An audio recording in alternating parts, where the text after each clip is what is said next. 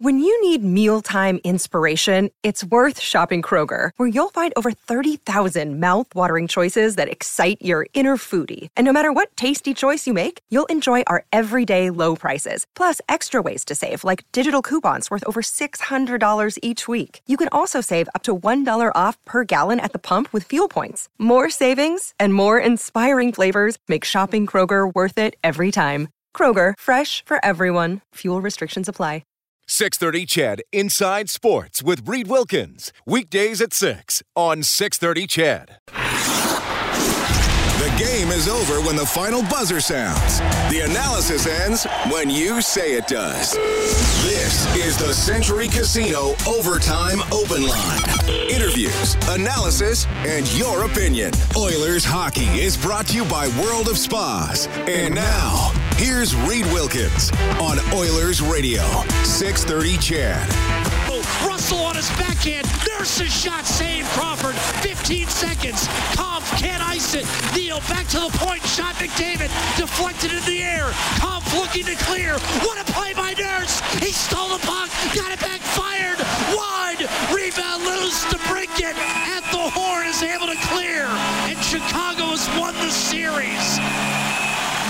A great last-second effort play by Nurse to somehow hold the puck in. He got it back on a one-timer and wired it wide. Corey Crawford and the Chicago Blackhawks have become the second 12 seed to upset a 5. And Edmonton, the only team that was going to have home ice advantage had the season been played to its completion, is out. That does it for the Edmonton Oilers season. 3-2, Chicago wins Game 4. They win the series 3-1. Thanks a lot for joining us tonight. It is 8:02 Overtime Open Line presented by Century Casino, our last edition of the year. Reed Wilkins, Rob Brown. Well, Rob, I think 2 separate discussions tonight. We'll have them both, tonight's game and then the series as a whole. And I look at tonight's game. Not a great first period for the Oilers, but the final 40 minutes, I think they played the way you would hope a team in the postseason would play more often, not just when you're facing elimination, but most of the time. And you wondered when there was going to be a great goaltending performance in this series. We saw it from Corey Crawford tonight. He makes 43 saves, faced 20 shots in the third, stopped them all. Well, that's your fear whenever you put yourself into an elimination type of game, that you can be the better team and at the end of the night not have the victory. And that's what happened tonight. The Oilers were the better team. They played, especially the final 40 minutes, they played a huge, solid 40 minutes. But a goaltender can steal a game. A reffing call can steal a game. A bad bounce can steal a game. Tonight it was Corey Crawford. He was excellent. I know there was a lot written before this series started that would he have enough magic left in his body to be able to win a short series? And then he missed training camp, and everyone started talking, well, if they don't have Corey Crawford, they have no chance. Well, he comes back with, I think he had 1 day of training camp, came to the bubble, and through the first 3 games was just okay. But tonight he was excellent.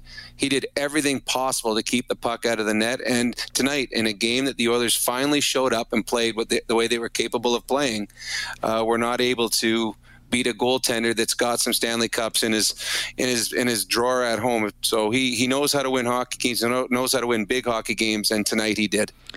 Yeah, and just some of the notes I jotted down in the third period. Now, hey, Athanasiou hit the crossbar. But again, goalies will say that's going wide, right? It hit the crossbar. Neal that chance on the power play. Great save by Crawford. He's just throwing his leg out, hoping to take away some of the net. Made the save. Nugent Hopkins and Cassian off a scramble in front. Nugent Hopkins another chance with about 2:40 to go. Leon blasted a one-timer with about 2:15 to go. And then a couple more chances around the net in the final 50 seconds when the Oilers finally pulled their goalie. They were shorthanded for taking a too many men penalty. So Crawford absolutely outstanding tonight, and that's a big reason why the Hawks were able to win this game. Some notes on the series as a whole, Rob, and everybody calling in. We're going to get to you after Dave Tippett. Here he is. Vector, Sportsnet. A bigger set of forwards, and one of the advantages we thought was you maybe be a little more physical against Chicago, but in the end, they won a lot more battles than you won. Can you figure out why? I think game to game, right? There's individual battles that go, and there's mistakes that happen. Like tonight, you can't tell me that they outbattled us. We had way more opportunities than them, but we made some critical mistakes at the wrong time, and it went in the back of our net. So game 2, we were strong. Game 1, we got down early, and we chased the game. Your team doesn't look good when you're chasing a game, but we probably, it's frustrating. It's frustrating because we expected better. I think in the regular season, we overachieved a little bit, and it feels like in the playoffs, this play-in series, we underachieved. Our next question is from Jim Matheson, Post Media. Dave, Connor and Leon and Nugent Hopkins, as usual, did their offensive stuff. Kailer Yamamoto really struggled. Is that your observation as well? He looked like a player trying to do stuff, but not much was happening. Yeah, he competed hard. I mean, he plays hard, but not much happened was on the scoreboard for him. So it, he's a young player, and his first playoffs, he's going to learn from this. But he gave us such a boost in the regular season, at the end of the regular season there, that we put a lot of faith in him. He came in and he tries hard. He competed hard, but didn't have much luck on the scoreboard. Our next question comes from Rob Tychkowski, Post Media. Hi, Dave. You talk about maybe underachieving in the playoffs. How do you explain that, with the stage that they're on and everything that was at stake, that they go out not having played their best hockey? Well, I think at times we played all right, and other times we didn't play all right. We needed some saves at some times. We needed to make a few less mistakes. And when you do make mistakes, it would be nice to get them, get a couple extra stops there. And, you look at the game 3, it's a pretty even game. We get up, but we make a couple mistakes in the third period and goes in the back of the net. Tonight, another one where I felt like we were carrying the momentum in the third period, and we got beat on a battle and give up a short side goal. So, that's the way that it went for us. There's times when I thought we were doing a lot of good things, and then other times we take a step back, and I guess that's just the growth of our team. Our next question is from Daniel Nugent-Bowman, The Athletic. Dave, more than a year ago, you took over a team that was obviously at the end of the standings, a very struggling team, made a lot of strides this year, finished 5th in the Western Conference, but as you talked about, underachieved here. What's the takeaway, and what do you see from this group going forward here? Well, I think we're ahead of where we started at the start of training camp last year, which is a positive, but there's still lots of work to be done. We have some real good pieces on this group, but we've talked about at the start of the year, we want to play real meaningful games. We thought we had a chance to be a playoff team, and we tried to earn the right to do that. Now, we didn't get that done in this 5-game series. So there's a lot more work to be done, but I think we will start from ahead of where we started last year, and hopefully we can make some strides forwards. We want to be a team that can be in the upper echelon team and be consistent in that year to year. And we've obviously got some more work to do to get there. We'll now take a couple of questions from Zoom. We'll start with Jason Gregor.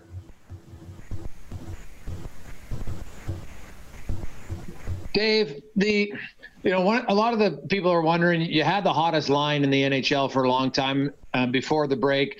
You went back to them late in the third period. Was there a thought before the game when Ennis went down to put them back together? And if so, why not?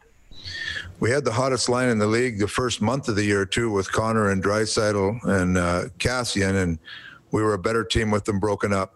You can't go in and just feel like you're lining up on one line or you're going to win a series with one line. That's not the way it works. You need balance throughout your lineup, and we need that to become an elite team, not just a team that can get on a hot streak and win. We want to win for a long time, and I believe when you have pairs on lines that you can get going.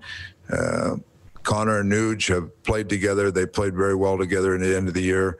When the line of Nuge and Draisaitl and Yamamoto was going, Connor had missed a bunch of games there, so we relied on those guys heavy. They were getting big minutes in all situations. So it's too easy just to say, oh, that one line scored a lot. We want to be a good team. You can't be a one-line team and expect to win on a consistent basis. And we're trying to balance our team to win long-term, not to have one line go out there and feel like that they're getting everything done. You're not going to win like that. And our last question comes from Ryan Rashog. Dave, Darnell mentioned that he felt the most intensity you guys were able to harness in this process actually came in your exhibition game against Calgary. The emotion that I think people thought might be there. Why do you think your group wasn't able to harness more of that during this playoff series? I know it wasn't the most intense in terms of pushing and shoving and rough stuff, but why do you think that wasn't there, given everything that's on the line in the series? What kind of emotion is he talking about? Is he talking about fighting emotion or pushing emotion, or what kind of emotion is he talking about? Well, he was asked just about the ability to find enough emotion and enough intensity to win a playoff series, and he felt that the team didn't bring enough, and that they showed more in the exhibition game against Calgary. So I'm not sure if you would agree or disagree with that, but maybe you could comment on what you saw. I would disagree with that. I would disagree. I thought we were a little shell-shocked coming out in game one and got behind, and we didn't look like a good team. We chased the game. We had three guys playing their first playoff style game. I thought we were tentative, shell-shocked when we got behind. Second game, I thought we were very good right throughout our lineup. Third game was a real even game. And the fourth game tonight, if you look at the back half of that game, I thought we dominated the game, but we didn't win the game. So that's the way that goes. We came into the playoffs, probably the one place that we couldn't sustain an injury was on our right defense. And at one point tonight, when Bear went down, we traded for Green.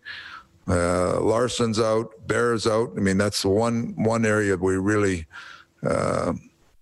felt like we needed to be solid in. We lost Larson, which is a big minute guy. And injuries are never excuse. You have other people that can play in it, but there's certain areas where you just kind of solidify your game.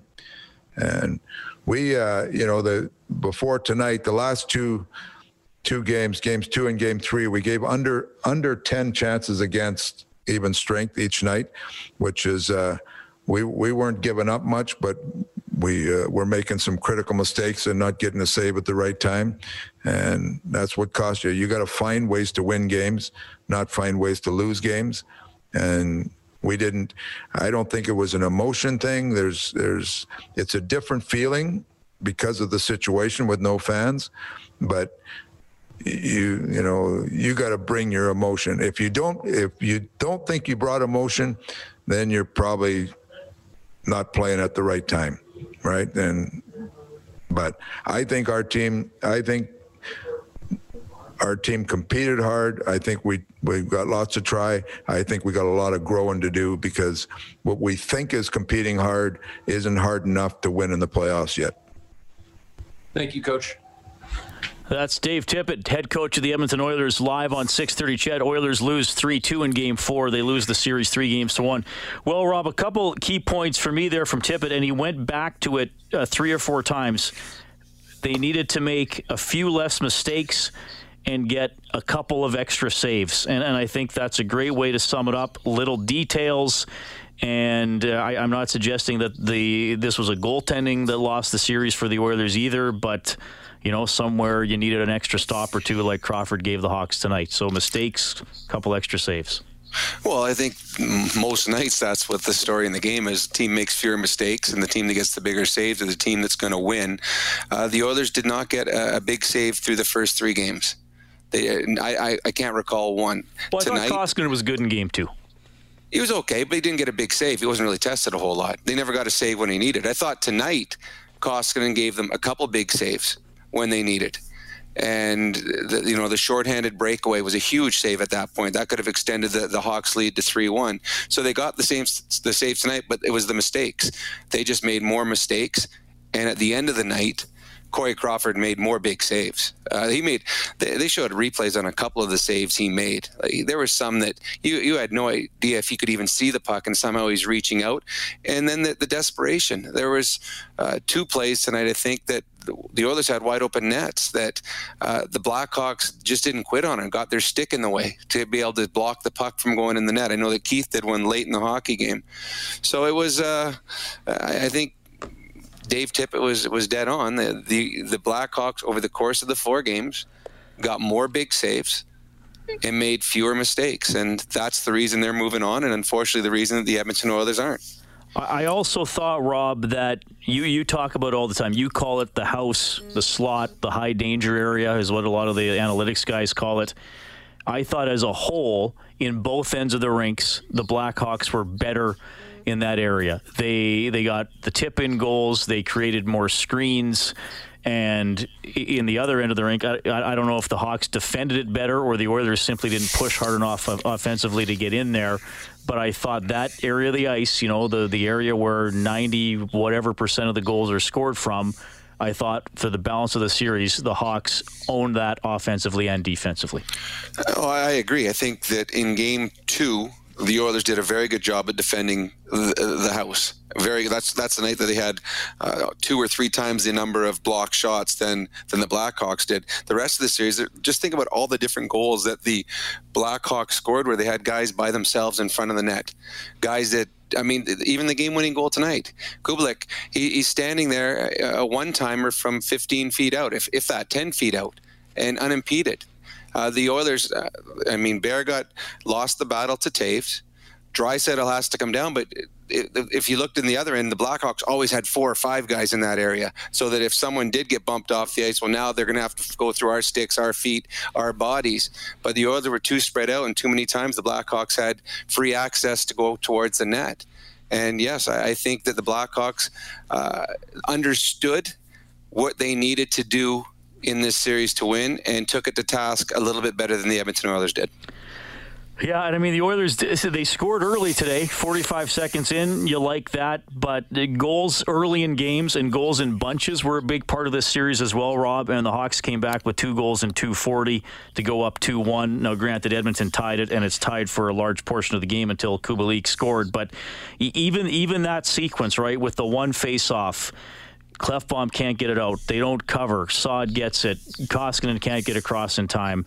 And then you mentioned the Highmore goal. Even if only one of those goes in, it's 1-1, and then maybe you're leading 2-1 going to the third instead of in a tie situation. So just little things, right, where you look back on, and as the losing side, you say, well, what if? Well, just a couple soft plays that you can't have in a playoff game, especially in a close playoff game. The Blackhawks, I know where they were in the standings. I know what their ranking was coming into the playoffs, but they were a solid team over the last 2/3 of the season. And they have guys that know how to win hockey games. So this was going to be closer than many people expected. So it's going to be some close 1-goal games. And in a 1-goal game, you can't give up the easy opportunity. You can't make a mistake out of nothing. And the one goal, the Oilers win the faceoff. Draisaitl wins the faceoff. Klefbom has the puck on his stick, nobody on him, not under pressure at all, and makes a soft play up the wall where there was no winger, and turns into a goal right after that in their own net. Nurse tries a one-hand pass, push the puck behind the net. It takes a weird bounce and bounces out in front. Eventually ends up in the back of their net. Ethan Bear has control of the puck. He's in a battle with Jonathan Taves. And all of a sudden, Jonathan Taves is passing the puck out in front to a wide-open Kubalik. Those are things you can't have happen and expect to win hockey games. Now, on the other hand, Chicago made mistakes, and the Oilers had a ton of great chances down the end. But at that point, the Oilers were chasing. And when you're chasing, sometimes your hands are a little tighter around the stick because you know the importance of having to get that next goal. And the Blackhawks were able to hang on. So, yeah, the Oilers made some mistakes that, unfortunately, they were not able to overcome. Hawks win the game 3-2. They win the series 3-1. The Oilers are eliminated, and it looks like another goal here for the Columbus Blue Jackets. So they're up 3-0 late in the third. So, it looks like the Leafs are going to be out, and if the Canucks beat the Wild, then the qualifying round is done. There will just be round-robin games on the weekend. Possibility that no series is going to go 5. We got a full board of calls. We will get to everybody, 780-496-0063, but we should touch on, you heard Tip was asked about it. I was saying put Draisaitl, Yamamoto, and Nugent Hopkins back together. He explained why he didn't do that, which I understand, Rob. Far be it from me to question Dave Tippett, but I am going to do it tonight. And I guess when you lose the series, that's what happens when you're the coach. I still would have put them back together and said, go out and get it, boys, and then see what McDavid could have done with other line mates. Well, yes. I said right from the beginning I would have had them before game 1. And the only thing that I would say about his logic, he says you can't be one-line hockey team. And I agree, but you aren't going to be one-line hockey team if those 3 are together, because you're going to have Connor McDavid on your other line. So that's why I would have put them together, because Connor is able to create and make other players better, and Connor is able to create and do it himself. So I think that if you go back through the series and just look at the highlights of the times that Leon moves the puck to someone in a scoring opportunity, and how many of those are capitalized on and how many of they aren't capitalized on. There were a number of chances that Leon set up that the Oilers didn't score on. And I mean, AA tonight, how many chances did he have? I believe that Ryan Nugent-Hopkins is a better hockey player than AA, and I think he's proven it. That if he's playing there with Leon Draisaitl, they would have scored more often. He would have capitalized on the chances. And Leon Draisaitl is a guy that scored 50 last year. He would have scored 50 or been close to it this year had the season gone. If he has Ryan Nugent-Hopkins playing with him, he has someone to create for him. AA, he's got a ton of speed, and I thought he played much better in the last 2 games, but he doesn't create plays. He's not a playmaker, and that took the goal-scoring ability of Leon Draisaitl away from him, because Leon went a couple games without shots because nobody was able to create for him. That's why I would have had RNH playing with Leon Draisaitl. That's our adjustment of the game for the Alberta College and Association of Chiropractors. If it hurts, see a chiropractor. Visit albertachiro.com. All right, Daryl, you called in right after the game. Thanks for waiting. Go ahead. Yeah, hey. First thing I want to say is I just want to thank Rob and Jack and you, Reed, and Bob. You guys are great. You're the best in the business. I love listening to you guys. And I've been listening to you guys all year, and you guys did a great job. And it's unfortunate it's over so quick. But my question, it's already been touched on. Why not put Hopkins with Draisaitl right away? And then furthermore, my question is, in the last 10 minutes when you're down, why not put the dynamic duo back together? You got the best 2 players in the league. Let's put them together and let's finish this thing off. And in the last 2 minutes when 97 sitting on the bench dying to get on, you got to put him on. I can't believe he wasn't playing the last 2 minutes. But thanks guys. I love listening to you. Yeah, thanks, Daryl. Well, the last 2 minutes were messed up because they took a penalty and they didn't wind up having the players they wanted on the ice during that span, Rob. I mean, they took the too many men and then they couldn't get the puck back, and then guys went off. And yeah, I mean, maybe you just put, I don't know, do you put 3 forwards out in your own end even though you're shorthanded? I don't know. Yeah, I probably would have. I would have put my 3 best offensive player. I would have McDavid, Draisaitl, Nugent Hopkins out there, and I would have put 1 defenseman, probably Nurse, someone to activate. Now that's one train of thought. The other is you don't want them running around getting tired, and then by the time you get the goalie pulled, when you finally get the puck, they're too tired to get out there. It's a weird situation. I don't know if you remember years ago, Reed, the Blackhawks in Nashville were playing in the playoffs. Same thing happened. Chicago's down a goal. Nashville's on the power play, and Martin Erat played it stupid by trying to make a pass out in front of the net. It gets picked off, and Chicago ended up going down the ice, pulling the goalie and scoring shorthanded. The Blackhawks obviously learned from that is they just kept the puck to the outside for as long as they possibly could. And the Oilers were never able to get the players they wanted on the ice. They were never able to get Koskinen out early. Here's one for you. I don't know. What do you think? What about pulling your goalie right out at the beginning? Putting all 5 players out, having no goalie with a face-off in your end? I don't think I would go that far. I think you got to get the puck. But why? I mean, that gives you, now you got 5 guys out there. It puts pressure on your centerman, but at least now you've got the guys on the ice. Because they never, when did Koskinen get out? How many? About 50. Stay about 50 seconds. They finally got it. Yeah. So I don't know. I'd be go for it at that point and just hope you win the draw. And I mean, it's worth it because the Blackhawks could have wasted the entire 2 minutes. They eventually bobbled looked like they were going to for a second. Yeah. I know. And that's a tough position because that is something that I played pro hockey for 16 years. Never did I ever practice anything like that where you are shorthanded and needing a goal. So what do you do on the ice? Like, they're just guessing. They have no idea what they're supposed to do. They're just hoping that the Blackhawks would bobble the puck and then they'd be able to attack. But it just a weird situation. I still don't understand who jumped and why they jumped or what happened with Koskinen because they showed the replay. Koskinen never really got to the bench. I figure that they must have ruled, and I'm just kind of speculating here because as Jack and Bob said, he never touched the puck. But if they deem that a player was somehow participating in the play, then they can call you for too many men. So if that player came on early and maybe bumped a Blackhawk, I don't know. But I never. When did the player jump on? Because the replay I saw, they showed Koskinen come and he. Oh my God! The Leafs have made it 3-2. By the way, still 3 minutes left. They've scored 2 quick goals. Sorry, Rob. No, but Koskinen came almost to the bench, but he never came to the bench. When did the player jump on? I've never seen that on the replay. They never showed where they had 6 guys out there. Yeah, it was tough for me to tell for sure. Yeah. Kim on line 4. Go ahead, Kim. Hey, Rob and Reed. First time calling in, but. Guys have already touched on this. It's basically about the line combinations again. I think Leon, Nuge, and Yamamoto should have stayed together, and then bring Cassian up with McDavid, and then putting somebody else on that line. I think that was kind of disappointing to see that didn't happen more throughout the series. Is the old lines going like the regular season? And one more question: what do you guys both predict coming up for the trade or for the free agency and stuff whenever that might start? What moves do you think we might do and not do? And that's all. I'll let you guys take it from there. Yeah, that's a good question, Kim. I haven't thought too much about that. I think I think they're still going to be in a market for a goaltender. I mean, who knows what's going to happen with Mike Smith? And I don't think Koskinen he isn't a bona fide number 1 60-game guy in the NHL. So I wonder if they'll look around there. Well, yeah, and you wonder if Mike Smith wants to come back. I mean, maybe he wants to go somewhere where he has a chance to be the number 1 guy the whole year. Again, and then I don't know if we can do a whole lot of guessing on that until.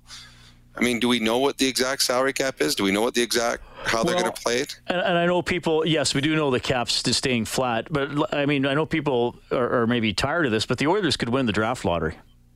Yep. I mean, how does that change things if you get Lafreniere again? Or not again, but you get another number 1 pick. They now have a 1 in 8 chance, along with Winnipeg, Pittsburgh, Florida, all Rangers, all the teams that are out. Well, no, what's neat about all of that, too, if the Leafs do lose tonight, a Canadian team has a 3 1/8 chance, almost a 50% chance of getting the number 1 pick overall. And if Vancouver doesn't finish off Minnesota, it could be 50% right on the nose. Yeah. And that's another thing. I mean, Crosby's out, McDavid's out, Draisaitl's out, Matthews could be out. Columbus just missed an open net. This is getting dramatic here. It looked like it was done, and Toronto scored 2 goals with the goalie pulled, and still a couple minutes to go there. We're going to get, before we break for the news, we're going to get JP on for the last time this season. JP, go ahead. What a shame. I can't believe. First off, hello, Reed. Hello, Rob. How are you? Good. Very good. Good. I hope. I feel like you know what, dog. You know what, but you know what? I have to say this right now. All the line combination talk about Tippett. He goes, "Oh, I want one line. I want one line. Or I can't have one line." Well, if one line is working, if one line is rocking and rolling, and the other line is going to be led by Conair, why not give it a go? I mean, why are we attempting problems with this right out the gate? But all right, forget it, no problem. Let's move on. The problem with me, there is no passion. No passion. Handlebars, a.k.a. Cassian, I love this guy, but he completely let me down. This guy had a flooded motorbike on the side of the Henday, and no one was willing to help, not even a tow truck. This guy was useless. during everything. And I needed the Shark events, and he went up to Couture and hammered him. All this. We needed one of this, but not one bit of spark, like his motorbike he's riding, handlebars, just riding a spark plug that's wet.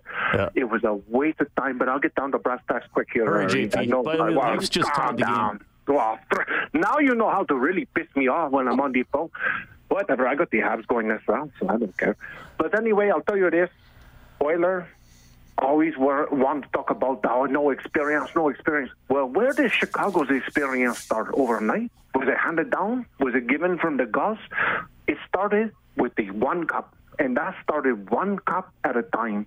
Oilers, quit leaning on this. Wake up. Put in a little bit more effort. Tonight, too many floaters. Wake up, you guys. Wake up. See you, JP. Thanks, buddy. Appreciate it. All right, we got to quickly do the news and weather. Wow, the Leafs 3 goals in about the last 4 minutes here to tie it. That's an incredible series. We'll keep you updated. More time for your calls. The Oilers are done, folks. Century Casino Overtime Open Line. Oilers hockey is brought to you by World of Spas. This is the Century Casino Overtime Open Line. Here's Reed Wilkins on Oilers Radio, 630 CHED. He still can't get off the schneid. Doesn't have his first postseason goal. Clefbaum's really struggling. He has played well. Kane won a battle. Out to Taves. Shot. Glove save. Koskinen. Mikko Koskinen saved the game for Sentinel Storage. Shop Canadian, store Canadian. Head to sentinel.ca. But the goaltending story tonight, Corey Crawford, 43 saves, including 20 in the third period. The Hawks win the game 3-2. They win the series 3-1. Archibald, Saad, and Highmore in the first period. Nugent Hopkins in the second period. Kubalik, the series winner in the third period. Oilers 0 for 5 on the power play. They did get a goal 2 seconds after a power play expired, but they had chances and couldn't capitalize. The Hawks go 0 for 2 with the man advantage. Checking the scoreboard for Edmonton Trailer, looking for parts, service, rentals, or new and used semi-trailers. Head to EdmontonTrailer.com.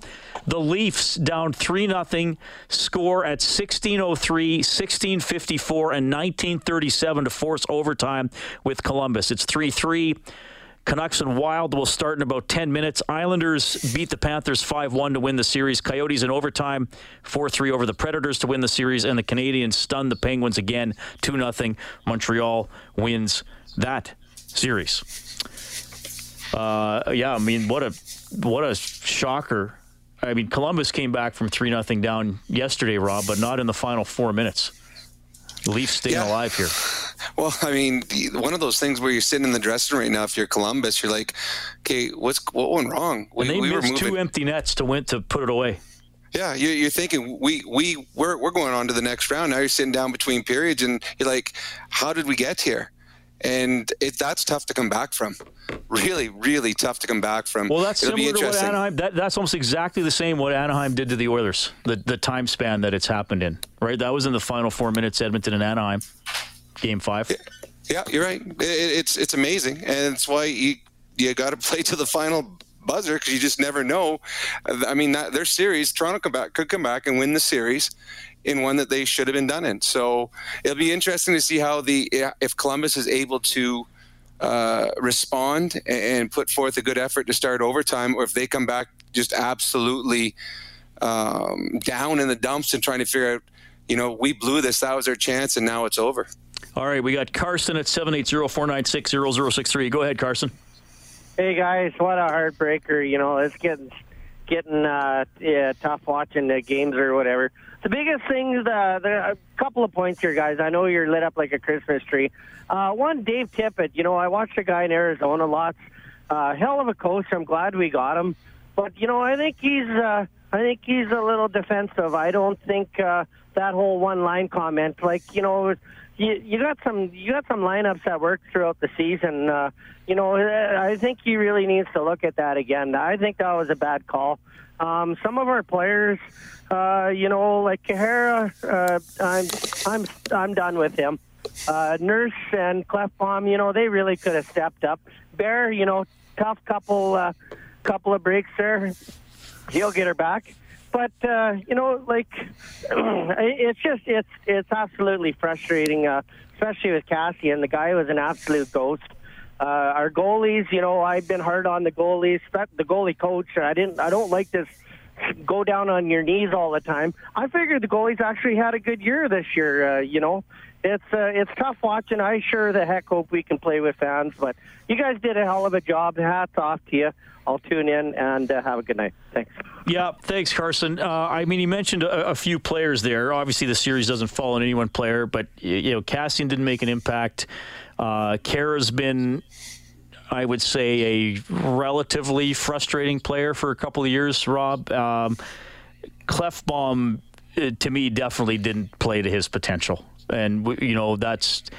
it's one thing maybe if you're a depth guy and maybe you don't quite know what to expect. And again, I'm not blaming this on any one guy, but Klefbom didn't seem like his normal self to me most of the time.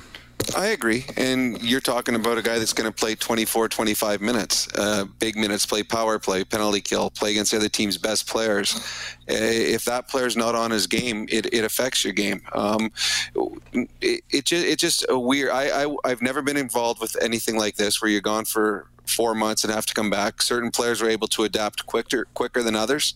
Certain teams were able to adapt quicker than others. And obviously Klefbom did not play in this playoff round like we saw during the regular season. He's one of the players that coming back, he and Larson, neither of them were at the type of level that they needed to be at, the level that they were at when this all ended. So I don't know how much you put into this because it was such a weird experience. But yeah, if your best players, and Klefbom would be their number one defenseman, and if your number one defenseman doesn't play up to his potential, it puts a lot of pressure on a lot of other players, and they weren't able to get it done. Bear came back after getting drilled by DeBrincat. Unfortunately, Bear lost that puck battle to Taves that led to the winning goal, but Bear really got popped there. DeBrincat got a 5-minute major for that boarding hit. Yeah, it was the right call. I'm surprised, as you and I talked about, that he wasn't thrown out of the game. Good on Bear coming back, and the fact that he lost the battle to Taves, that's not the first time Taves has won a big battle in a big situation, but it's a learning experience for Ethan Bear. He, to me, of everything that happened with the Edmonton Oilers this year, I think he is the biggest surprise and the most pleasant surprise. For where he came from in training camp to where he was at the end of the season, he was exceptional. But now he's also learned, it's another step up in playoff hockey. It's another step up going against the other team's best players, which he started doing near the end of the season and in the playoffs here.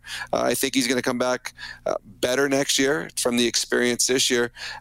He's got all the makings to be a very, very good defenseman in this league. He is so smart with the puck. He makes good decisions. And the Oilers, when they were missing him for a little bit, they weren't the same team. When he came back, you started to see them pushing the pace a little bit more because he has the capabilities from the back end. Hawks win at 3-2. Oilers are done for the season. We have Mike. Hey, Mike, thanks a lot for calling. Hey, Reed. Hey, Rob. Hey. I got a question, like the whole game plan of this whole series, because to me it seemed like we had an obvious size advantage and never really used it. Like we never, I don't know if it was taught not to chip pucks in or whatever, but we never really took it to the Chicago defense, never really had to make them work hard. And it just seemed like, we should have took advantage of the size that we have on this team and made them pay a price, and we just never did it. Yeah, no, you're right. With that. Yep. Yeah, you're right. They did it in game 2 when they were by far the more physical team, and they dominated that game. And they did it in the last probably 35 minutes of today's game. And when they started chipping pucks in and getting it down low, it was just turnover after turnover by the Chicago defensemen because they weren't able to withstand the physicality. They weren't able to withstand the speed that the Oilers started throwing at them. But the Oilers did not play with that type of physicality and desperation throughout the entire series. And that's why they're going home. If they played with that the way they did in the last 40 minutes, it would have been a different series, but they didn't. So hats off to Chicago, but I agree. There were times in this series where the Edmonton Oilers got away from the parts of the game that would have made them more successful. Yeah, 8:42, Oilers fall 3-2. Plenty of time for more of your calls, but we do want to go back to Rogers Place. Here's Leon Draisaitl and Darnell Nurse. We'll start with Ryan Rashog, TSN. Leon, just wondering, when you think about your team's high-end game this year and when you guys were playing at your absolute best, what you look like, and if you feel you were able to get even close to that in this playoff series, and I'm not sure what your answer is, but maybe if not, why you weren't able to spend more time in that zone. Yeah, I mean, it's little mistakes that we had way too many of, and that's, I think, throughout the lineup. Obviously starts with our line as well. Just too many little mistakes that it just can't happen this time of the year, and we never really got our A game going. And then without that, this league's too good to beat anyone. So. That's obviously very frustrating. And we'll take one more question from Jason Gregor. Well, Darnell and Leon, you guys seemed that this season, when you were playing your best, your intensity was quite high. This series didn't have a lot of physicality in it. There was barely any scrums if you compare it to the other ones. Do you feel that you guys lack the emotion that you bring that when you're successful, and if so, why? Yeah, I think a big focus of ours was to bring that type of intensity, and we didn't. The most intensity we had was in the exhibition game when we played Calgary. So, I mean, as a guy myself, I got to find ways to maybe bring out more of that, help other guys bring it out. Like, it shouldn't matter who you're playing against at this time of the year, because we had the opportunity to play for a Stanley Cup, and we definitely lacked that. But at the same time, it's disappointing for everybody. All right, well, that's an odd comment from Nurse, and Tippett was asked about it, that Nurse felt they had their most intensity in the exhibition game against Calgary, which is fine, but it is kind of curious that would be that they just wouldn't have it for the games that actually count. Now, Tippett said he didn't exactly see it that way, and he didn't hear Nurse's comment when he was asked about it, but that's a weird one to me, Rob.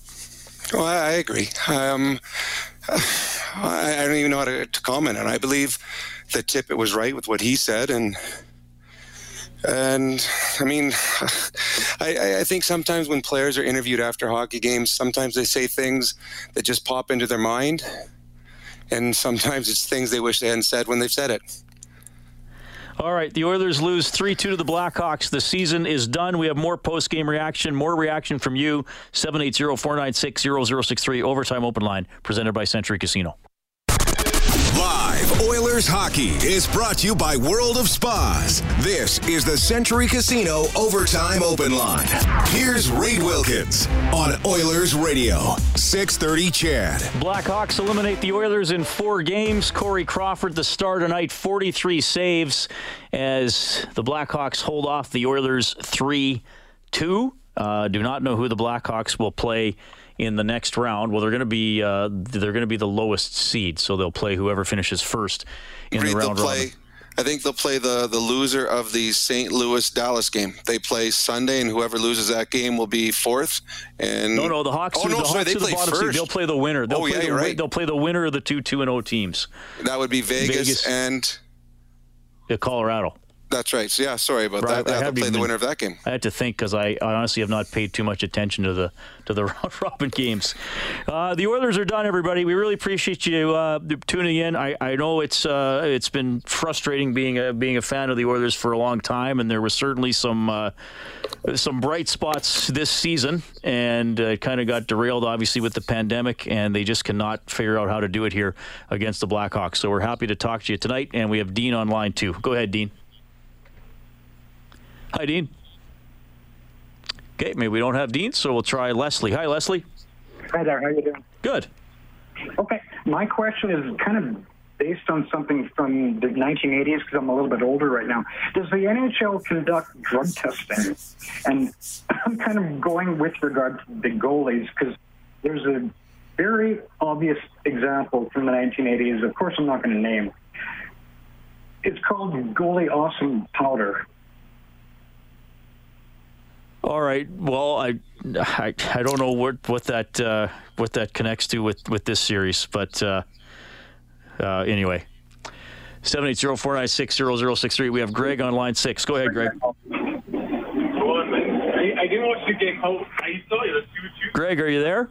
Hey, yeah, sorry. Yeah, go ahead. So I got a couple things. I don't know why or how Tippett didn't make the adjustments that he should have made throughout the series. Chicago had 2 whole plays. They would cycle the puck down low, get it to their blue line, and take a shot on net and try to deflect the puck. That's one play. The other play is cycle down low, Guy gets lost in the shuffle, and he's wide open in front every single time. That happened from game 1, game 2, game 3, and game 4, and they didn't adjust to it. The other thing that I'm upset about is why was the Nugent-Hopkins, Draisaitl, and Yamamoto line not put together at the start of this game? As soon as they were put together at the start of this game, or with like 5 minutes left in the third period, they dominated that game. They took it over. Yes, I know the stats of Nuge and McDavid together for the first 2 games, but regardless, at the end of the season before COVID, that line was the best line in hockey. Yeah, well, I hear you, Greg.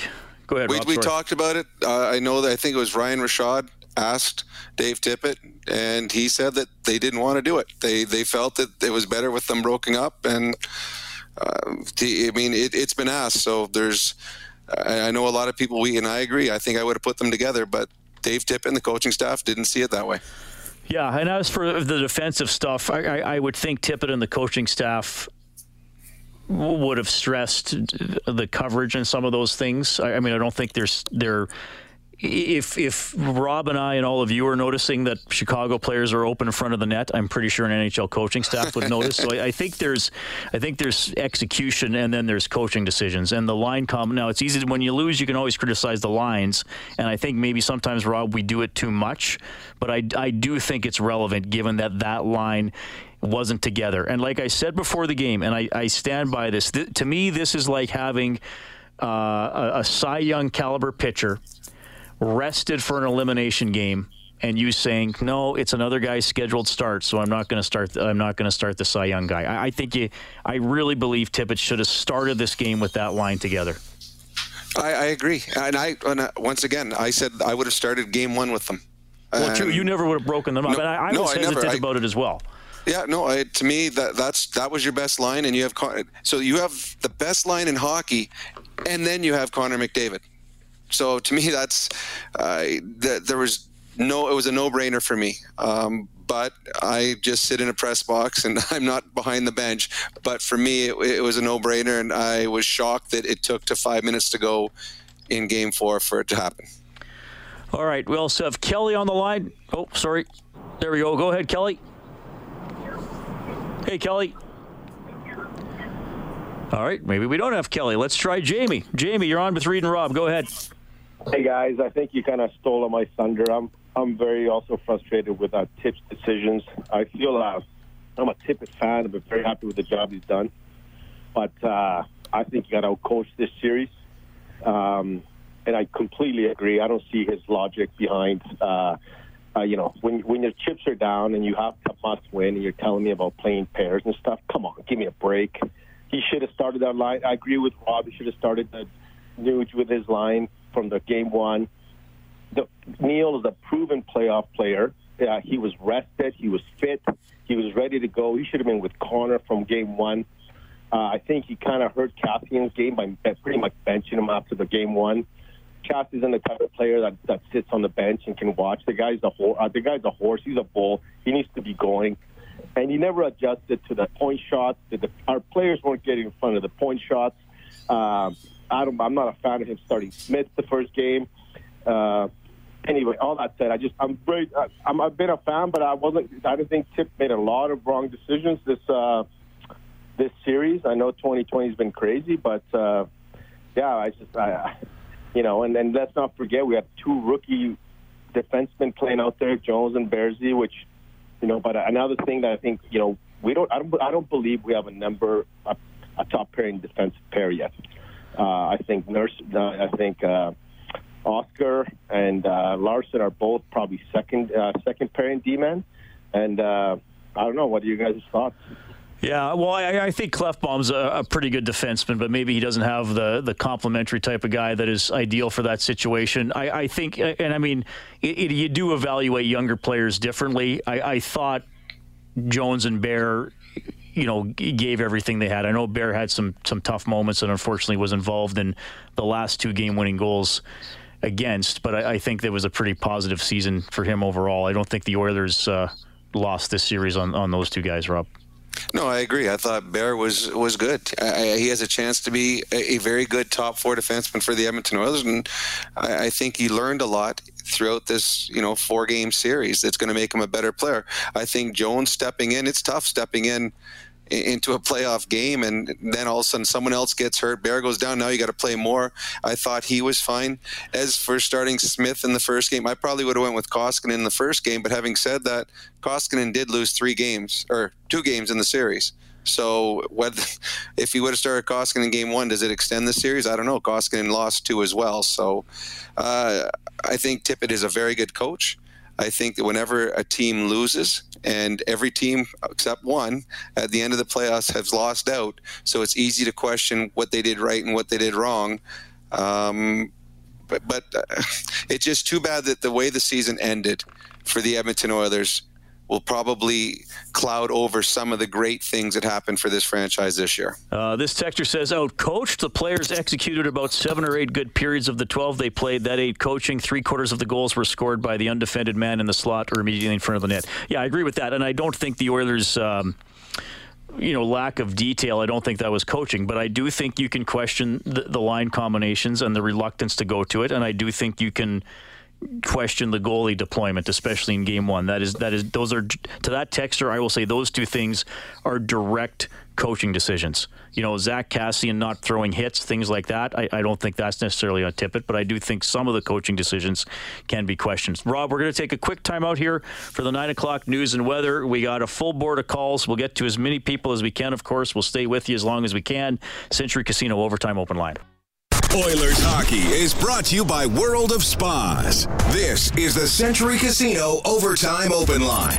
Here's Reed Wilkins on Oilers Radio, 630 CHED. Then Chicago grabbed a 2-1 lead only to see Edmonton tie it on a goal by Ryan Nugent-Hopkins early in the second. Now a centering pass, one-timer score, and it's roofed upstairs. Taves won a battle from Ethan Bear, and Kubalik finished.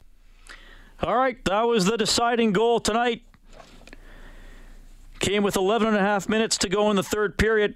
Oilers were playing well, but Taves got it to Kubalik, blasted it over Koskinen's right shoulder, and the Oilers pushed but could not tie it, and they are done for the season. A 3-1 victory for the Chicago Blackhawks. 7:47 left in overtime in Toronto.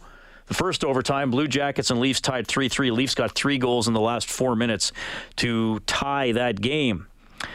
Chuck says, hi, guys. I don't think we can discount the penalty problems the Oilers had in a couple of games that caused line problems. Yeah, that's true. I mean, you look back at all those little moments, Rob, right? I mean, it's like Todd McClellan used to say, you never know which shift might decide the game when you look back on it. And, the Oilers were shorthanded 3 consecutive times in the second period of game 2, and them killing those penalties off was a big reason they won. And then parading to the box in game 3 at the end of the day, and I know they allowed 2 goals in the last 6 minutes, but that took them out of the flow in the second period when maybe they could have scored some goals to get a lead. So I think that's a fair point by Chuck. Another little detail that the Oilers didn't take care of well enough. The Leafs are going to get a power play here, by the way. They have got the goalie out for an extra attacker. And we'll see if they can win this game and force a 5th game against the Columbus Blue Jackets. That has turned into quite an interesting contest. Looks like the Blue Jackets were going to cruise to the victory.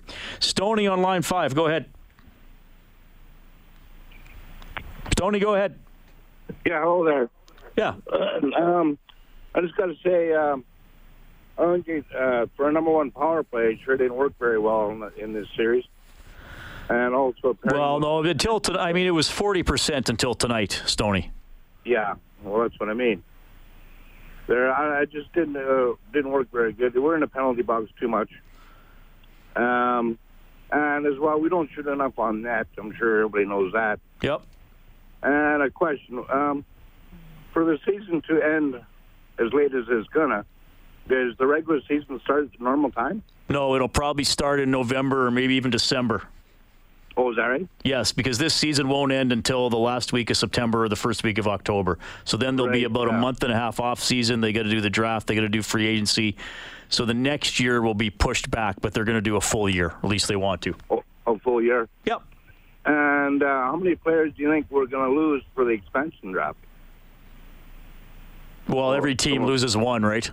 But that's not till next summer. Seattle isn't in till next year, like till the fall of 2021. Okay? Oh, I see. Yep. Okay. Thanks, Tony. Okay, and I'm just sad that it's over so early, because I normally watch it on TV, and then I come to the Grads and listen to you guys on the radio, so I won't be hearing much from you. Yeah. Well, we appreciate you tuning in, Stoney. Yeah, we wish the season could have gone longer. Thanks, buddy. Yeah. You take care. Bye. Okay. Leafs have won the game, by the way.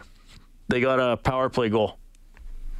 So 2 dramatic comebacks in back-to-back games in this series. Was it, Matthews fired it in from the off wing.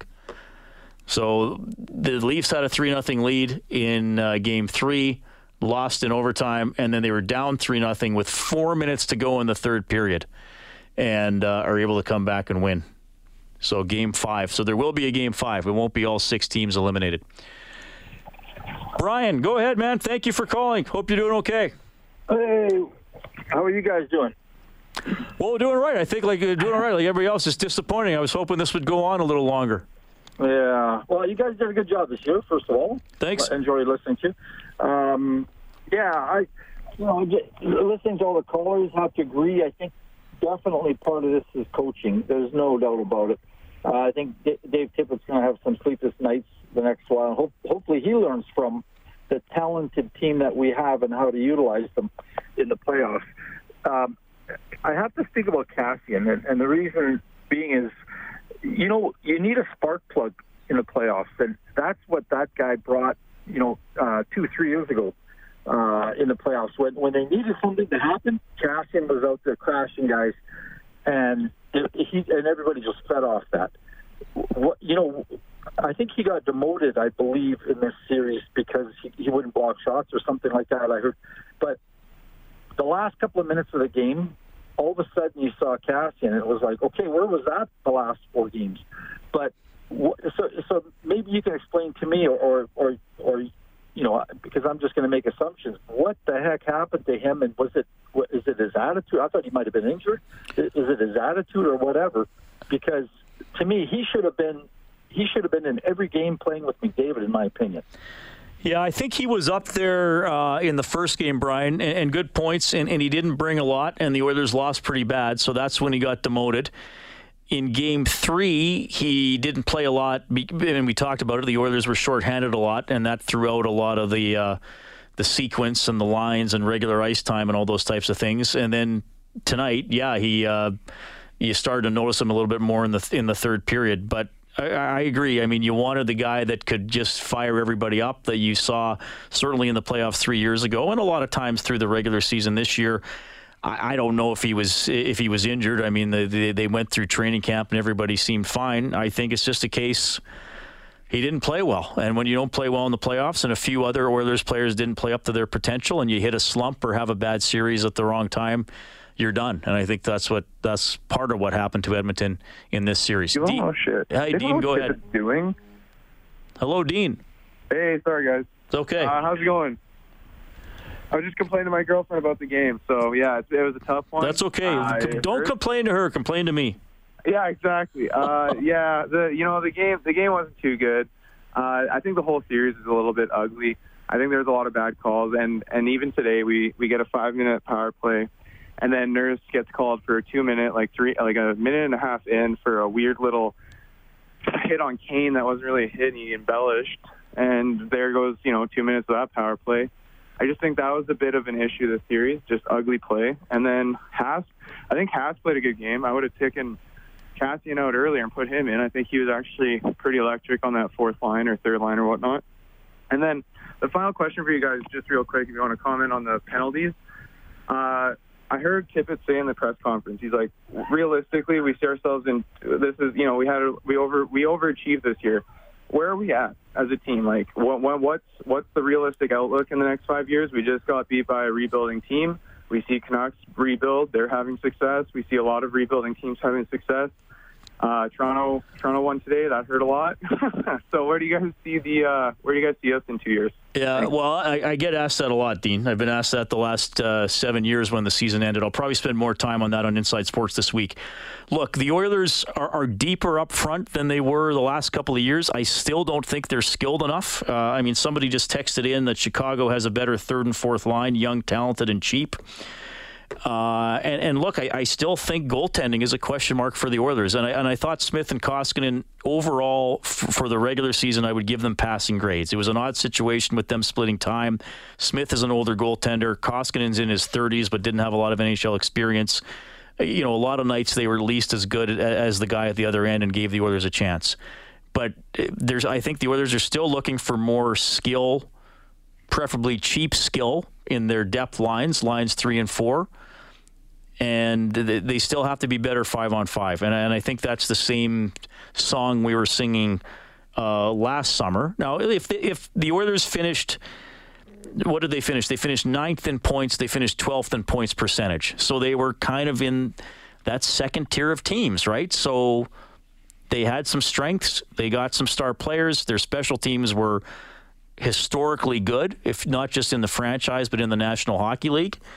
But they weren't good enough 5-on-5. And then I at times that hurt them in this series. And then I just think they missed a lot of details when it came down to what happened in this series. We got Daryl on line 1. Go ahead, Daryl.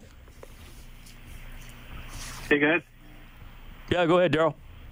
Hey, no, I just wanted to kind of be the voice of reason. I know a lot of fans. It's been a lot of years of this. And, you know, I'll be the first to say I've been watching for many years. I know the heartache. But, I mean, just a few things. Like, I think kind of shout out to someone that I don't think anyone else is giving a shout out to, but Chiarelli drafting Ethan Bear 5th round, Caleb Jones 4th round. I think those are going to be 2 big players for us going forward. End of the day, I think Edmonton didn't benefit from the break. Chicago did. Another silver lining with this, it's a pretty short off season for the guys. We still got McDavid for another 6, Leon for another 5, so I think we're in good shape. Thanks, Daryl. Appreciate it.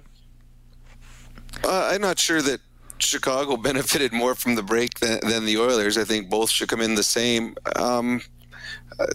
This was to me, the series was lost, Reed, in Game 1. In Game 1, the Oilers, I don't think they took the Blackhawks as serious as they could have or should have. And it gave the Blackhawks life. And after Game 1, the Blackhawks believed in themselves. They were a 12 seed coming in with probably no high expectations, but they won Game 1. Now there's belief in that dressing room, and they've got some guys that have been there before, and they started talking to the younger players. Hey, that's just Game 1. We can do this. Let's believe in ourselves. And they became a much tougher out after that, and eventually got to the elimination game where their goaltender stole it. All right, it is 9:15. We still got plenty of time for callers. 780-496-0063. The Oilers eliminated with a 3-2 loss to the Blackhawks. Overtime open line, courtesy Century Casino. Live Oilers hockey is brought to you by World of Spas. This is the Century Casino Overtime Open Line. Here's Reed Wilkins on Oilers Radio, 630 CHED. Minnesota up 1-0 on Vancouver, 8.5 minutes into the first period. Minnesota must win to prolong that series.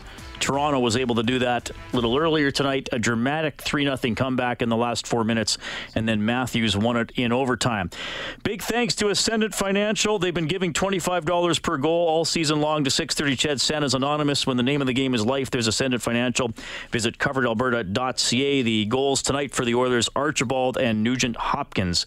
But that's it. Oilers lose 3-2. They're eliminated in 4 by the Chicago Blackhawks. Randy, go ahead, sir. Yeah, I think it's really too bad that the season had to end so fast, but there's always the bright side. We got to always look at the bright side. We're really good at winning draft lotteries. Well, it could happen, buddy. You're right. And how much is it going to destroy the rest of the league when we have to decide whether we're going to put Lafreniere on McDavid's wing or not, right? That's going to drive the rest of the league crazy.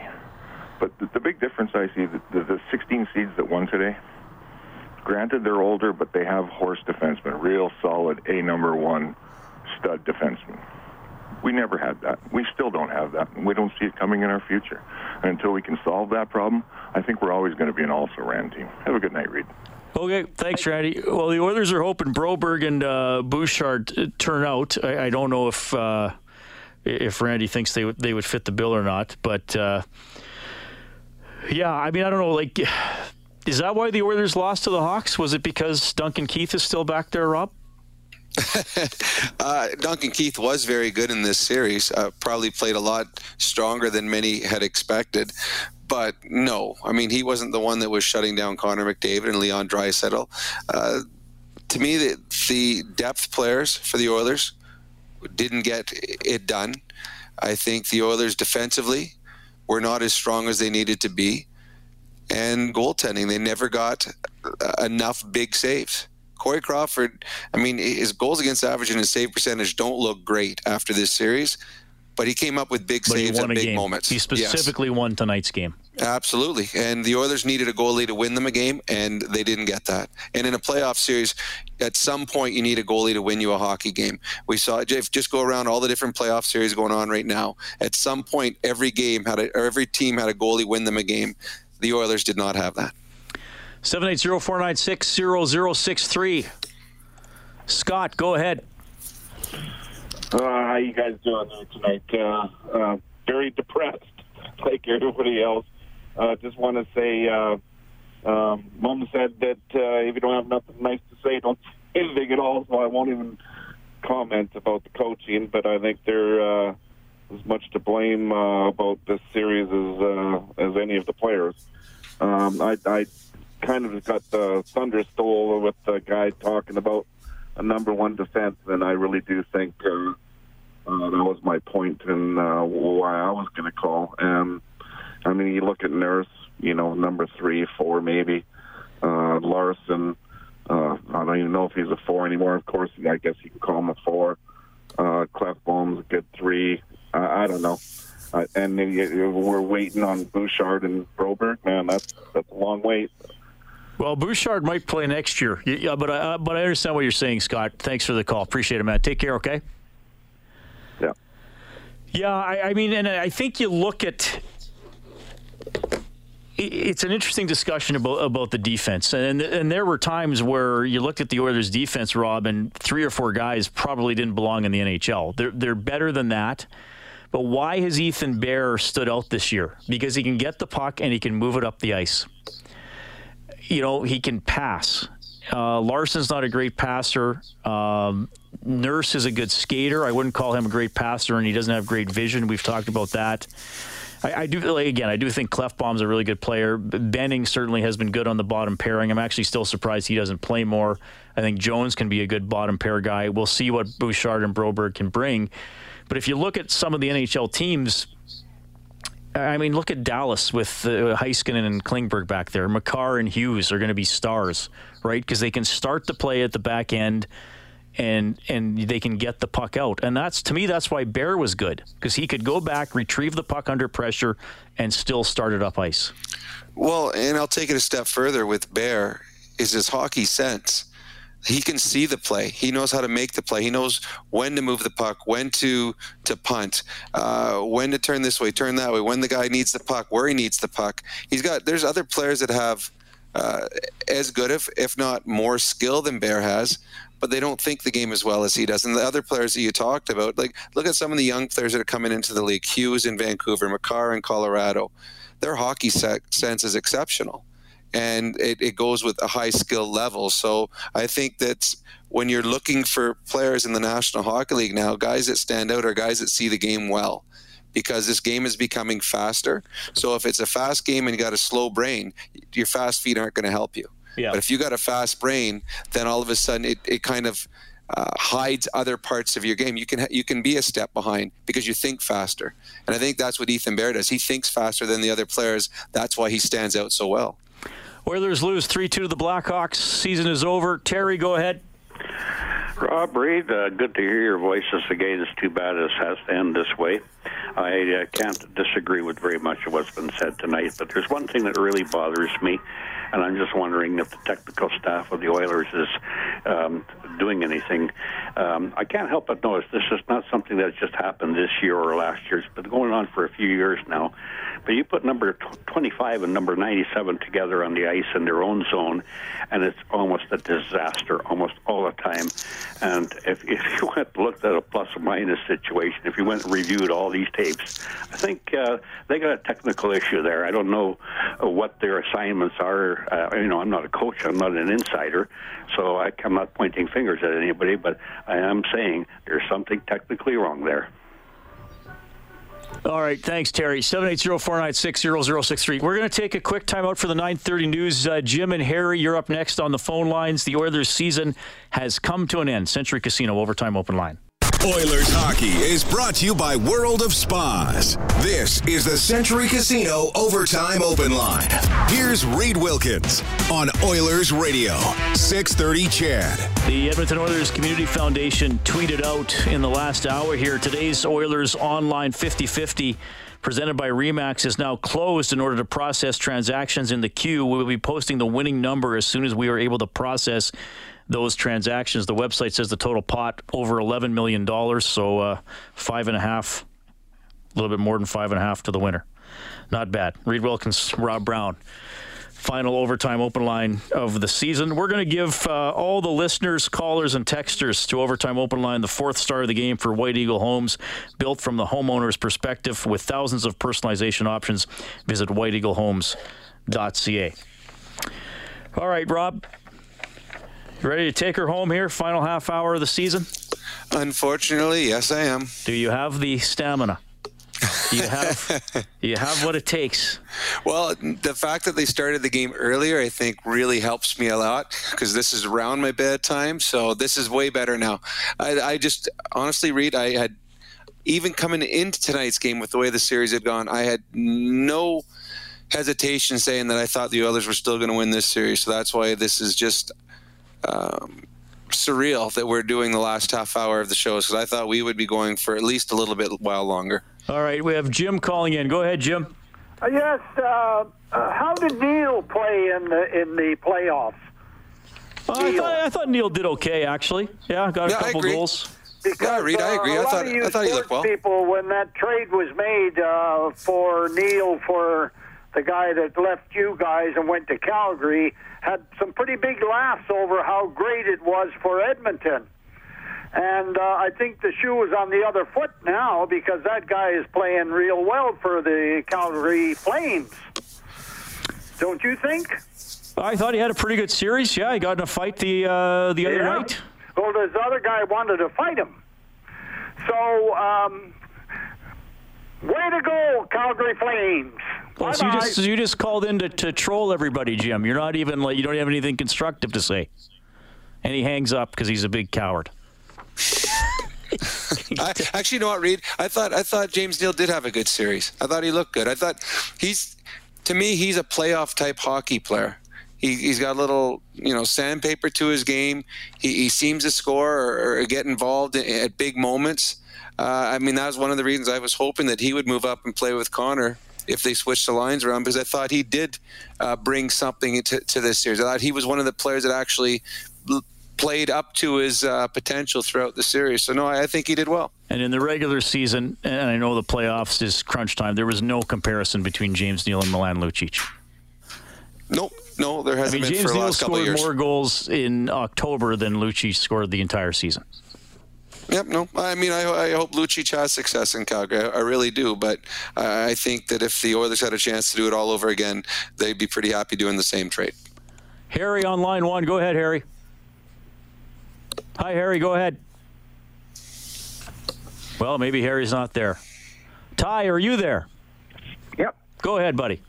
Hey, Rob, I just had a quick question for you. I know you played on a bunch of different teams, and I know the Oilers don't use their D as much in the O-zone because they're kind of constantly looking for forwards. I was wondering, as a former player, if you noticed that depending on who you played with, you'd use the D more, and kind of noticed that Chicago throws it back there a lot. So I'll kind of hang up and let you kind of speak there if different systems kind of produce points differently for D-men.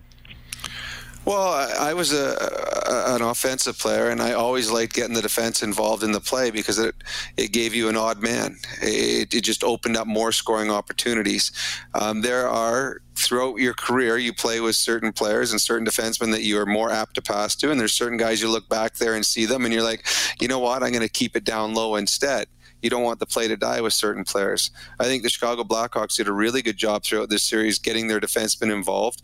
Their defense, I don't think are, you would call them, big physical type defensemen, but they all move pretty good. They're all able to get pucks on net. They understand their role, and the Blackhawks aren't as deep up front and aren't going to beat you outside of a Kane or a Taves one-on-one a lot down low, so you have to get your defensemen involved. I think they did a fantastic job throughout the series, and to me the biggest reason that the Blackhawks won this series was the play of their defense. They got involved. They scored goals. Pucks were coming from the point, and that's how they created most of their offense. So, yeah, I don't think the Oilers probably used their defensemen enough.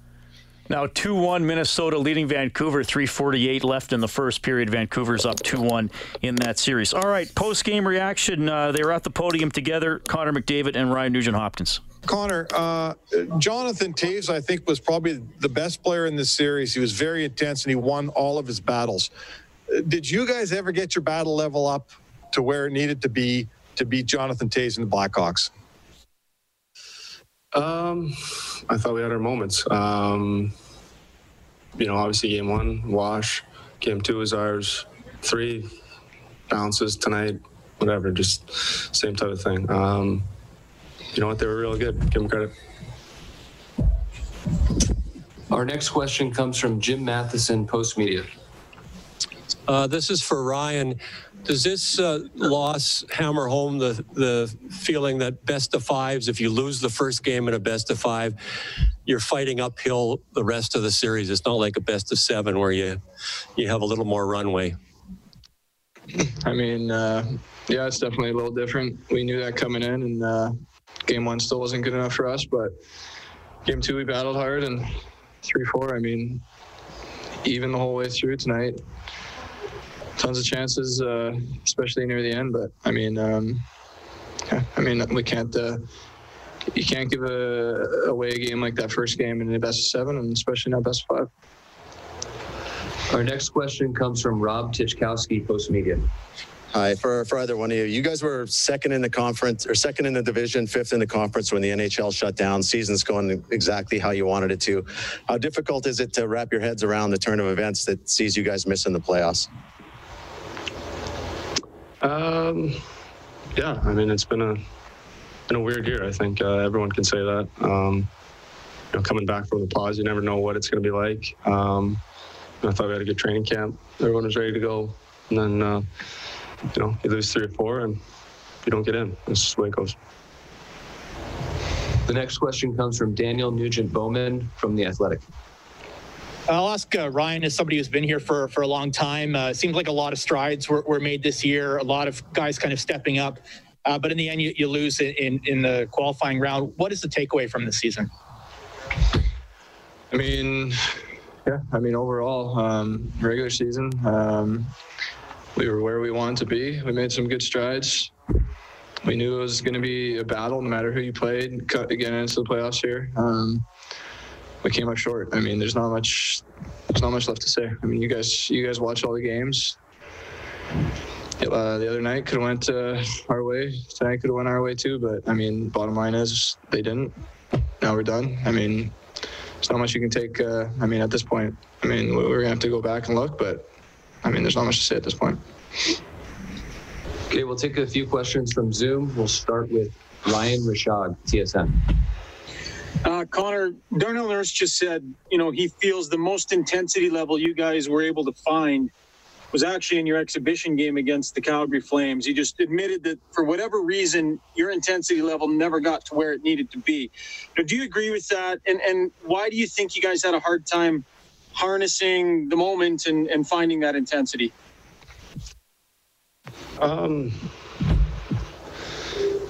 That's a good question.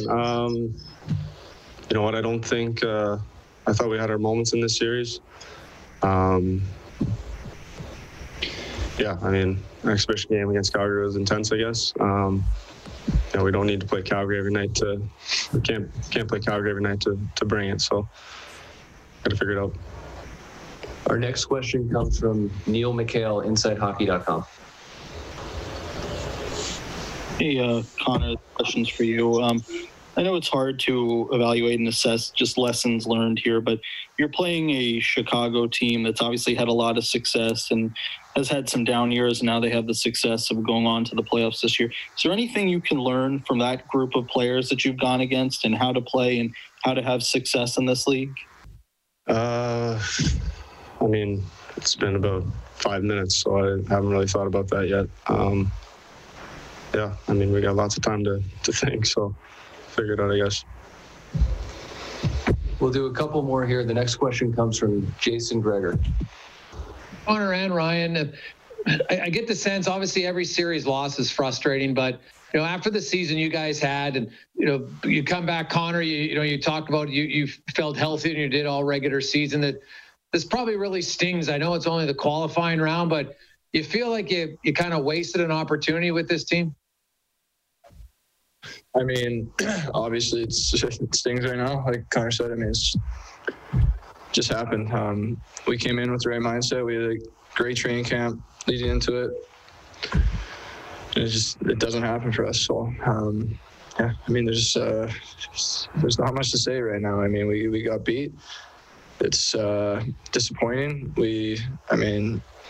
I thought other than probably the first game, we worked hard. I mean, our intensity level, I think, was still up when we needed to be. They play a different game than Calgary, so obviously it's going to be a little bit different. They don't get into that too much. They want to play the skill game, and they capitalize on their opportunities. So, I mean, it's tough to swallow right now. It's I mean, we have a lot of time now to think about this. All right, that's the news. Got the last goal of the season. Connor McDavid, 9 points in 4 games. The Oilers are out 3-1. The Blackhawks win the series. Hey, thanks to Japanese Village and the goal light all season long. We turned it on whenever the Oilers scored 5 or more in a game. Japanese Village, steak and seafood cooked right at your table. Book at any of their 5 locations at jvedmonton.ca. Fred, go ahead. Hey, how's it going, boys? Oh, good, Fred. How's life? I tell you what, Reed, you'll get this. I cranked High and Dry to 11 after the game. Oh, I might listen to that tonight. Yeah, you should. High and Dry Saturday night, best song ever by Def Leppard. But anyway, you got to have a true number one defenseman, and Duncan Keith, for 37 years old, played unbelievable in this series. And I got to give Chicago's my second favorite hockey team, so I think the Hawks are going to go all the way. A lot of people might think I'm crazy, but Taze, he's got that Mark Messier look right now, and I think this team can do it. They got a good young hockey team with a mix of veterans. If Corey Crawford plays like he did tonight, look out for those Hawks. Yeah, well, they played well. I certainly give some of the young players credit. Kubalik's exciting. Doc played well. Crawford was excellent tonight. To talk about the Kings winning the Stanley Cup, or the Kings, the Hawks winning the Stanley Cup. I was thinking about when they used to play LA almost every year in the playoffs. I mean, to me, Crawford would really be tested. And if you're going up against Binnington and Fleury and Bishop, I still full credit to them for beating the Oilers. I didn't think they would, but I would consider them a long shot to go all the way. Yeah, Reed, I don't see them beating either Colorado or Vegas in the next round. I think those teams are too deep, and that's who they're going to play, one of those two teams. So I think they've had a nice run, but I mean, I never thought they'd get by the Oilers, but I think Colorado and Vegas are two elite teams that just going to be too much for the Chicago Blackhawks. Face-off trivia. Final one of the season. Andrew is the winner. Who scored 4 playoff hat tricks for the Oilers in 1985? 1985, Yari Curry. Yari Curry had 4 playoff hat tricks in 1985. Nice. Do I win the last prize of the year then? No, Andrew won that. Yari Curry had 3 hat tricks and he had 4 hat tricks. One of them was a 4-goal game. He scored 19 goals in 18 games, had 31 points. It's a pretty good playoff run. Yeah, pretty good. So, Andrew, gets a prize package valued at $50 to enjoy at Fast Track Indoor Karting. Safe, adrenaline-pumping fun. FastTrackKartingEdmonton.com. Back for our final segment of the season, Century Casino Overtime Open Line. Live Oilers hockey is brought to you by World of Spas. This is the Century Casino Overtime Open Line. Here's Reed Wilkins on Oilers Radio, 630 CHED. This could be the game right here with 7 minutes left in the first overtime.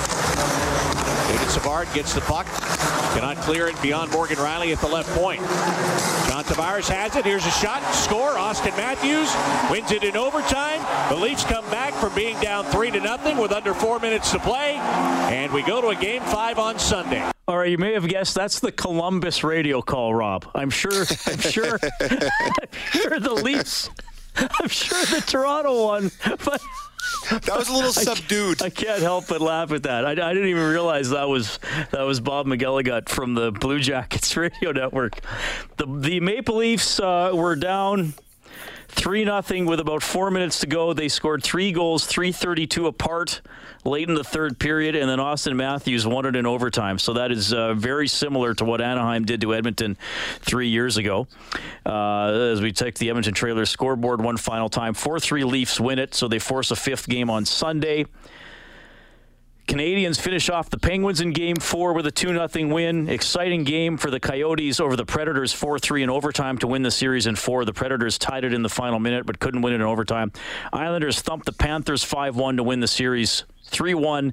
And after one, the Wild are up 2-1 on the Canucks. The Wild are trying to force Game 5 on Sunday. And, of course, right here on 630 CHED, the Blackhawks get a game winner from Dominik Kubalik at 8:30 of the final period. And that's it for the Oilers. Blackhawks win 3-2. Well, Rob, we're winding her down. We're going to continue talking a lot about the team over the summer. We'll see if we have a CFL season, and Ched will bring you EE's football if we get to that. I'll just kind of leave it, give you a minute here for the Oilers season. Look, I said often during the year, I thought the Oilers had a good team, and they probably would have finished somewhere between 8th and 13th in the final standings if we'd finished off the 82 games. I don't think that they're a great team, and I think unfortunately we saw more of the deficiencies that are stopping them from being great than more of the things that had them good throughout the season in this series. I agree. I think they got a pretty good starting point with Connor and Leon and RNH. I mean, you're set there. Now you got to find more players to complement them. I think we saw some great surprises this year in Ethan Bear, Kyler Yamamoto. Both came up and played exceedingly well and bodes well going forward. But there are deficiencies in the game that they hope that their goaltending was going to be good enough, having the two goalies push each other. In the end, the goaltending wasn't good enough in this playoff round. They hoped that their top pairing was going to be strong enough. Well, they didn't come back from the long break, and they weren't good enough, Larson and Klefbom. But there are good young players coming up. So to me, it was a good season with a very disappointing end, and something to build off of, and hopefully something to learn from. They took big steps forward this year, but at the very end, they found out how far back they still have to go. And you can't ride, 2 or 3 players and win series. You need a group effort, and the group wasn't strong enough yet. And that'll be on Kenny Holland to find what he can do to add to a team that's got some great players but still has some holes in the lineup. Rob, you're the best. It's a true pleasure to work with you, buddy. I've had a fun year, Reed. I'm looking forward to having a short off season here and hopefully getting back at this sooner than later. All right. Hey, thanks to all of you for listening to Century Casino Overtime Open Line throughout the season and the City Ford Face-Off Show. Thanks to Troy Bowler, our game day engineer, Kellen Kennedy, our studio producer. You did a great job. Angie Quinnell had to pinch hit sometimes. She was awesome as well. Thanks to Brendan Escott and Scott Johnson for getting post-game audio for the games at Rogers Place. Mike Evans, Grant Ranson, and Sean Alford, our excellent engineering team at the Chorus Building, and they really worked hard to get Bob and Jack broadcasting. Dave Campbell and Morley Scott, my colleagues in the sports department, helped with our Oilers coverage all season long. Bob Michaels. Bob Stauffer and Jack Michaels, you guys are a pleasure to work with as well. Thanks for everything you bring. And our executive producer and a true mentor of mine is Sid Smith. Thank you as well. That's it for the Oilers. GlobalNews.ca, 630ched.com for additional coverage. I will talk to you Inside Sports Monday at 6. I'm Reed Wilkins. Take care.